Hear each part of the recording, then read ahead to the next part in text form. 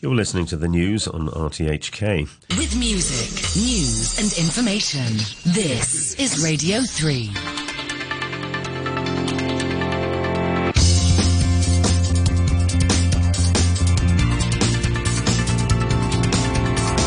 Money Talk. Good morning. Welcome to Money Talk on Radio 3. It's 8:03 in Hong Kong on Thursday, the 20th of October. This is Peter Lewis with the day's business headlines.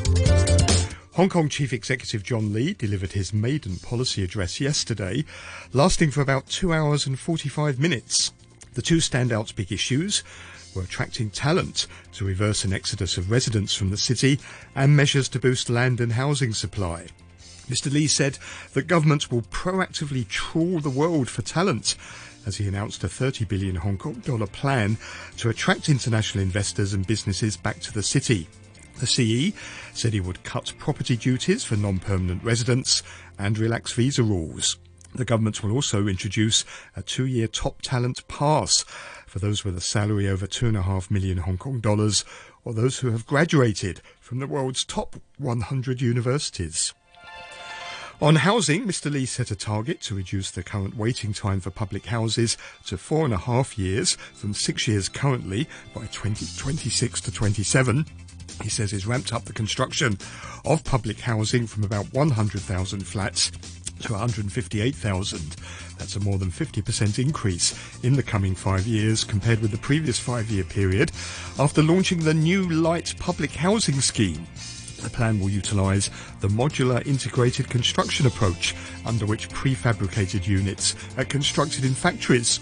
The same approach has been used in building quarantine facilities.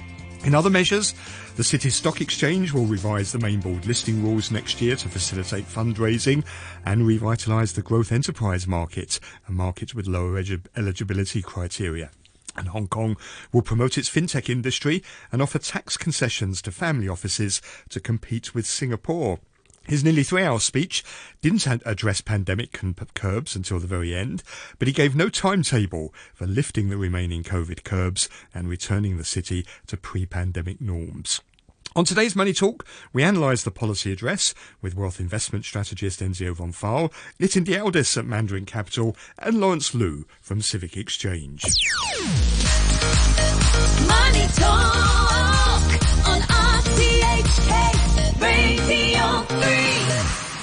US stocks snapped a 2-day winning streak as the 10-year government bond yield hit the highest level since 2008. The S&P 500 ticked down 0.7% to 3,695. The Dow slipped 100 points or 0.3% to finish the day at 30,424. The Nasdaq Composite Index lost 0.9% to close at 10,681. The Pan-European Stock 600 Index slid 0.5%. The UK's FTSE 100 dropped 0.2%. Hong Kong Chief Executive John Lee's plans to boost the local economy, reverse a brain drain and attract talent, along with measures to boost land and housing supply, underwhelmed investors.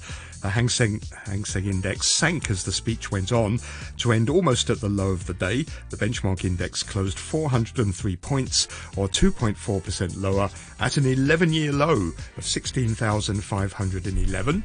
The Hang Seng Properties Index erased all its gains in the afternoon after rallying as much as 2.8% in the morning, but it closed 1.8% lower after John Lee announced only a mild easing in property market measures. The Tech Index slumped 4.2%. Hong Kong exchanges and clearing fell 2% after reporting a 30% decline in third quarter earnings. On the mainland, the Shanghai Composite fell 1.2% to 3,044 after China's Communist Party signalled no relaxation in its zero COVID policy and delayed the release of third quarter GDP data.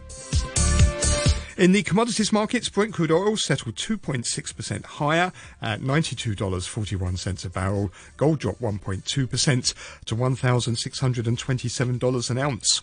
The US 10-year Treasury bond yield traded 12 basis points higher at 4.13%. That's the highest level since July 2008. And in the UK, the Consumer Price Index rose 10.1% in September. That's matching the 40-year high British inflation reached in July. And food costs jumped 14.6% in the year to September. That's the most in 42 years. Despite that, the 10-year gilt yield slipped 4 basis points to 3.89%. And finally, the US dollar jumped almost 1% higher against a basket of currencies. The euro this morning at 97 3/4 cents. The Japanese yen has slipped to a new 32-year low of 149.82. Sterling was heavily sold with more chaos in the UK government after the Home Secretary resigned. It's down 1% at $1.12 and 8 Hong Kong dollars and 79 cents. And the offshore Chinese yuan fell to a new record low against the dollar. It's at 7.27 this morning, suffering from heavy selling after China cancelled the publication of its third quarter GDP data on Tuesday. And Bitcoin drifted lower, but it's holding above $19,000 for now at $19,100. Quick look around Asia-Pacific stock markets as they open up. In Australia, the ASX 200 is down 1%. So is the Nikkei 225 in Japan. The Kospi in South Korea off 0.6%.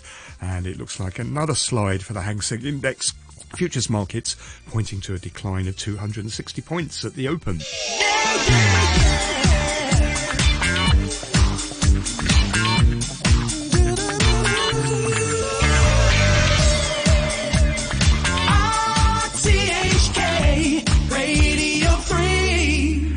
Just gone 8:09. Let's welcome our guests. We have over in our Queensway studio our regular Thursday morning commentator, Wealth Investment Strategist, Enzio Von Pfeil. Morning, Enzio. Morning, Peter. And joining him is Nitin Dialdas, Chief Investment Officer at Mandarin Capital. Morning to you, Nitin. Good morning, Peter.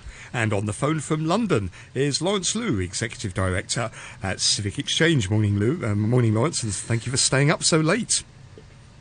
Good morning, Peter. Okay, let's start with the policy address. Maybe I could kick off, Enzio, and ask you, what are your overall impressions of the policy address this year? I think both sides, Hong Kong as well as Beijing, are very frustrated. Hong Kong is frustrated because our relevant issues, as you have said before, have not been addressed properly. The COVID, the no vigorous attack on social housing. For instance, you still have Lamborghini tenants in there, guys with Lamborghinis who still live there, exorbitant medical costs courtesy of the closed shop with the medical profession, our rotting English standards. So these things aren't exactly helping us. China is disappointed because she's going to be faced with an increasingly bankrupt, high-tax Hong Kong regime. Why, for instance, must we pay $30 billion to attract talent when we used to get this for free? Secondly, our plans do not dovetail with China's 14th five-year plan of next year. How can we run 4 centers like finance, trade, and legal without English?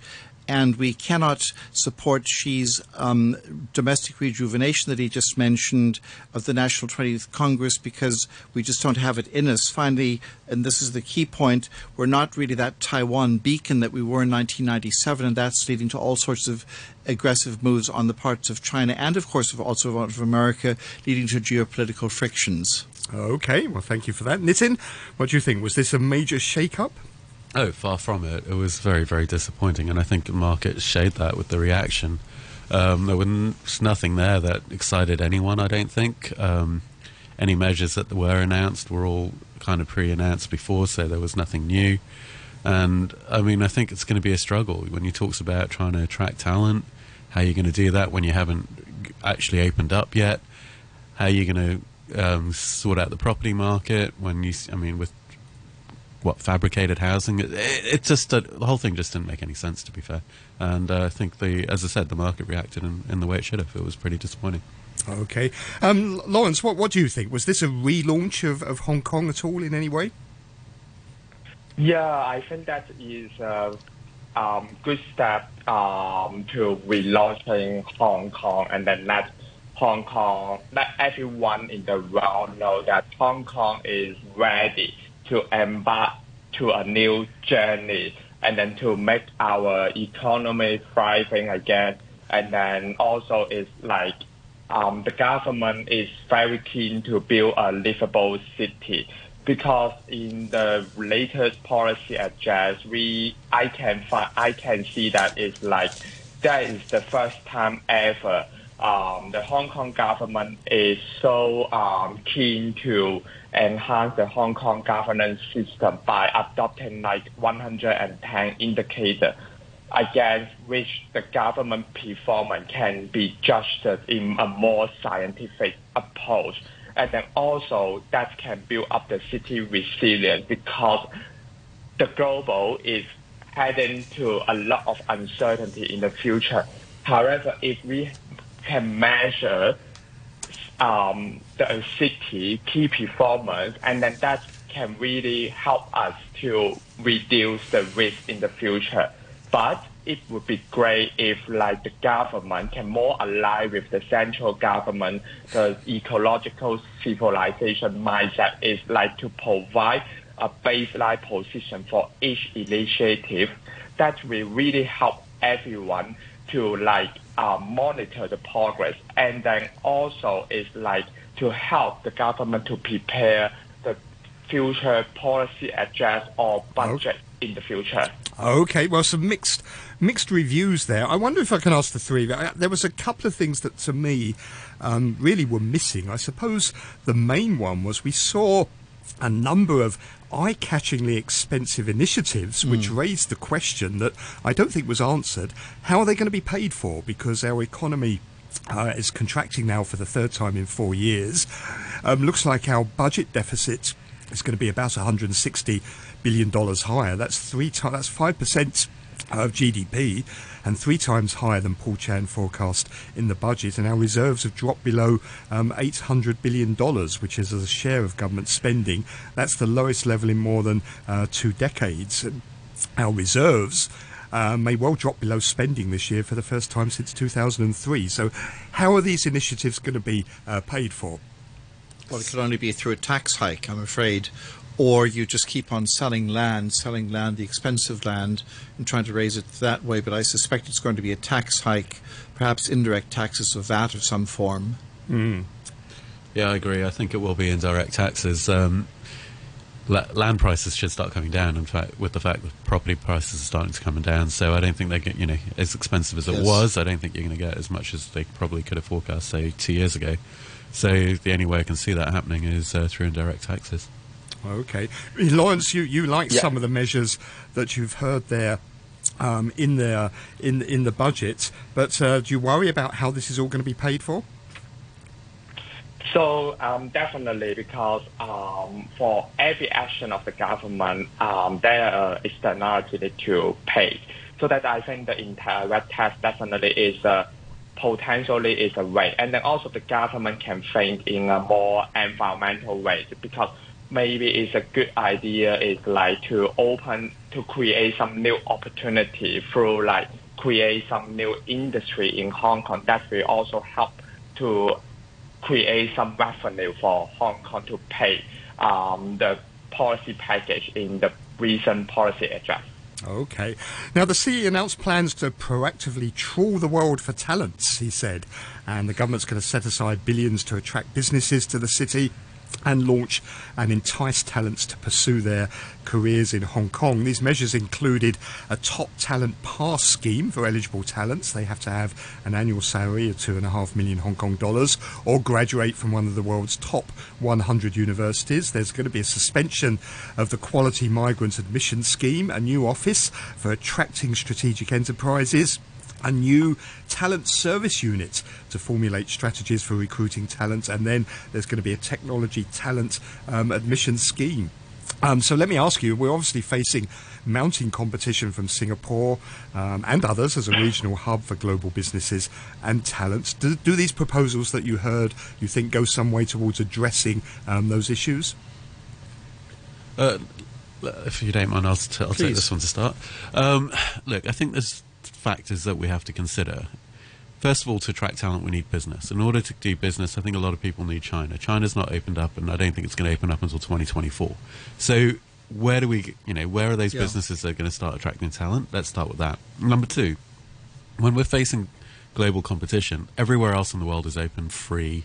Don't have to do silly 4 PCR tests in 6 days. You don't have to do 3 days of not being able to go out, whatever. I guess if you're living here, that's not a major issue, but if you want to come and explore the place, it does become an issue and it becomes a negative.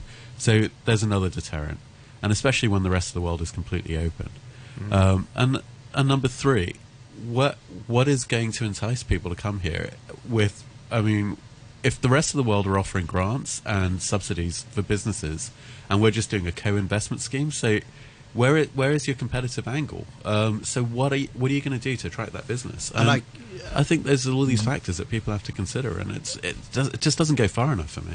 Building on Nitin, I mean, again, I keep on coming back to this. If they can't speak English, you can't have international business in Hong Kong, and that's supposed to be what we're part of. This, all these wonderful hubs that they keep on talking about. We can soon call it Hub Kong, and I despair at this total sort of denial that we can't speak English anymore. To be fair to Mr. Lee, I mean, we have to give him some credit for this, don't we? Because normally what you see in policy addresses is very broad principles, ideals with no detail. He has put in this a lot of detail about what exactly it is he plans to do.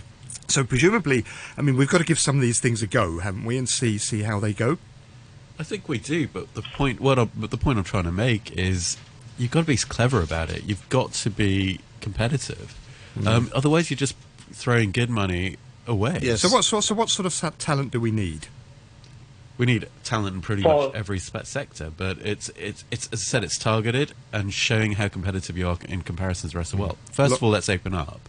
Then let's start moving on with, okay, what are we targeting, and how do we attract that? Let's give somebody proper subsidies, not just a co-investment scheme, because that still requires money from other people, etc. And then let's take it from there. Lawrence? And then I think the most important is like understand what kind of talent we need, and then how many talents we need for Hong Kong. Because for some particular sector, actually it's definitely they need more talent. For example, the green and sustainable finance industry in Hong Kong, there is completely a huge talent gap. So that I think the government must understand how many talents we need for each industry, and then figure out how can we retrain the local talent to adapt the new position, and then also go outside and then to emphasize a good story for everyone in the world, and then not just sit here to say I want to attract talent. Is to create a new to create a branding. For example, there are some particular area Hong Kong is take lead the world. Like we are a bridge, a very important bridge to bridge China and the world. And then secondly is like we have a really livable city in compared with the rest of the world. And then the first one is think about how can we open up our COVID measure as soon as possible. That is also very important to make people think Hong Kong become normal again. Do we stand out now from the rest of the world in terms of our programs and our advantages, and therefore have an edge in attracting talents compared to other places? Absolutely not. If we had that, we wouldn't have to spend this ridiculous amount of money chasing a white whale. There's an old saying that if you don't like change, you will like irrelevance even less. And the fact in my head is that since 1997, we've frankly sat on our bums not doing anything and just glorifying the past. And that's why we're stuck in this hole now. But I don't agree that the government should go and plan, become a centrally planned economy to attract, to see how many people we need per sector. Surely that the free market can decide. But the guys you're going to attract who need to be subsidized to come in aren't going to be the top of the shelf. Now, Lawrence, one area where Mr. Lee says he thinks we have a good advantage is promoting the development of Hong Kong as a premier financing platform for governments and green enterprises in the mainland. He wants to develop Hong Kong into an international carbon market. He's going to support Hong Kong Exchange in pursuing cooperation with financial institutions in Guangzhou in the carbon market development. Tell me what you think about his plans here to make us basically a sustainable finance centre. So I think this will be a good step. But the most important thing is like he needs to think about how can we leverage Hong Kong. We have a very high credible finance market, and then can be the external reviewer to help to verify the mainland Chinese carbon project. Because when we talk about the carbon market, the most important thing is make it credible. So that is like how to leverage the Hong Kong talent as an external reviewer that can help the China carbon market bridge to the world investor. That will be a very important task for him to think about it. Unfortunately, in his policy address, he doesn't really mention about like how he can achieve it and then what is the plan in detail. Do you think overall on the sort of environmental issues he talked about, are you a little disappointed? I mean, he left it very late into his speech to start talking about it. He talked about increasing the number of electric buses and taxis, but isn't that rather sort of token? Don't we need more than this? I think we definitely more than this is for sure. For example, the decarbonization transport, because the most important thing is not about the public transport, but for the private. I believe that the private vehicle is a more serious problem and more urgent thing rather than decarbonize our public transport. Because in the past 2 decades, the number of private vehicles has increased by over 70%. And then the cars take up the road space and then leading to like traffic congestion, which makes the public transport and freight vehicle move much slower and then burn more fuel. So that I think the government also needs to have a new planning mindset. Rather than to build a more new road, the government can invest more on like the public transport system. For example, is to create a more enabling environment for the bus operator to leverage the road public transport to accelerate different plans of Hong Kong. For example, the Northern Metropolis. Well, the Northern Metropolis, it got a mention. I mean, that was Carrie Lam's flagship policy. What do you make of some of those initiatives for green and sustainable finance, Enzio and Nitin? Do you think we've got the world-class regulatory structures here, so presumably we've got to be a high potential to be a regional centre for green and sustainable finance? Yeah, I mean, we've got the potential. Look, I mean, I know I've been quite negative so far, but the reality is Hong Kong's got a lot going for it, and I think the reason I'm being negative is because we have so much going for it. I think we can do so much better. But yeah, sure, Right. on the green finance, that's something that we can develop and we can get towards. The Northern Metropolis, it's just a great fancy name, isn't it? A development of a few towns. And Well, it's sort of trying to make it like the Silicon Valley, isn't it, of Hong Kong? That's really the plan. yeah, I mean, it is, but then but aren't we taking the whole Greater Bay Area into account now? So you've got to start adding Dongguan and all these other places have got already some established technology. So it's the Hong Kong part of it maybe, but as I said, to me it's a fancy name. But I do think, look, there's a lot of potential. We've got the Science Park in Sha Tin already. We've got Cyberport, which does a bit of fintech and a bit of other stuff. So there is a lot of potential that we can start developing that's already existing, as well as developing Northern Metropolis. But I think, as I said, where I'm frustrated is there's so much potential and we're just not maximising it, and that's where it gets disappointing. But also not very intelligently, frankly. I mean, Shenzhen has overtaken us as a tech hub for years now. When we went there for Smith Newcourt back in '86, it was a size of a lid with a duck in the middle of it, and now it's the tech center of China. So how on earth are we going to compete with that where we have other areas where we could So what compete? should we do? Are you saying that we shouldn't try and compete with Shenzhen, and should look at other things? Or if we want to be a big tech metropole, that's the word that's being used quite a lot, isn't it? We've got to compete with Shenzhen. So how do we attract businesses to Hong Kong instead of Shenzhen? Well, the sad thing about exactly what Enzio said is, Shenzhen's taken us as a tech hub, but nearly all of those guys were educated at Hong Kong universities. So we've lost that talent to guys across the border. So that's what we've got to look at. We've got to look at how do we retain our own talent. Everything that you read is, okay, we've got to bring overseas talent, but what about first starting retaining our own talent? Look how many people are leaving Hong Kong. Let's address the reasons why. Let's try and retain those guys. And then let's build off that, because another thing John Lee said is he's going to go out and promote Hong Kong to the world. The best promotion for your country is having your own talent stay in its city or that country. If they're leaving, Yes. what kind of message is that sending? So let's start with that. Instead of trying to send them to Greater Bay Area and out of Hong Kong, let's go stay in Hong Kong. Let's build off that, and then let's take it from there. Lawrence? Yes, and I think Hong Kong should not really position ourselves to compete with Shenzhen. More is like we can think about it more like how can Hong Kong synergize the whole Greater Bay Area development. And then of course we definitely need to figure out the reason behind why we keep losing talent from Hong Kong, and then to try to like measure the reason and then figure out how can we improve it. For example, it's like how can we better synergy with the Shenzhen government, and then to establish more collaboration rather than competition.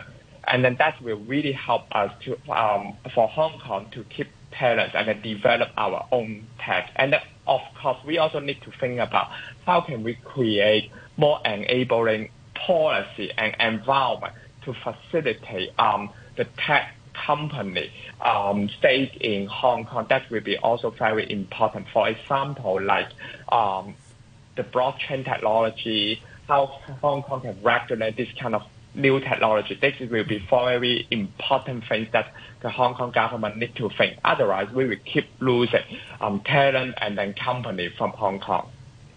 Well, the term Greater Bay Area was mentioned more than 50 times in John Lee's entire address, so you can see the importance that he places on that. You mentioned earlier, Enzio, that you think Beijing might be disappointed. Do you think this sort of dovetails enough with the mainland strategies like the latest 5-year plan, the Greater Bay Area, the Belt and Road Initiative? Absolutely not, because the key of the 14th five-year plan of last spring of 2021, was really that Hong Kong has to be a prosperous place and improve its competitive advantages. So it's improved its competitive advantages to be a little bit side by not speaking English, by having sky-high medical costs here, by still having very high rents, by still waving checkbooks about, even though we're meant to be an international financial center.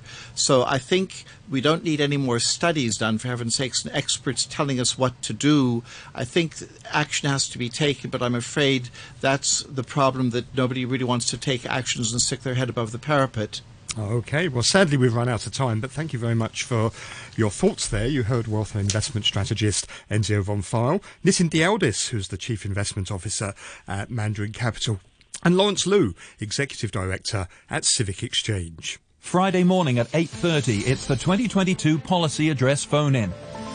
Chief Executive John Lee will join us in the studio to answer your questions and listen to your comments on this year's Policy Address. Presented by Jim Gould and Janice Wong, this is your chance to speak directly to the Chief Executive. This live broadcast will also be available on RTHK TV 31 and 32, our Facebook pages and Radio 3's YouTube channel. Get your call in early on 233 88266 to speak with the Chief Executive. 233 88266 for the 2022 Policy Address phone-in, 8:30 to 9:30 Friday morning on Radio 3.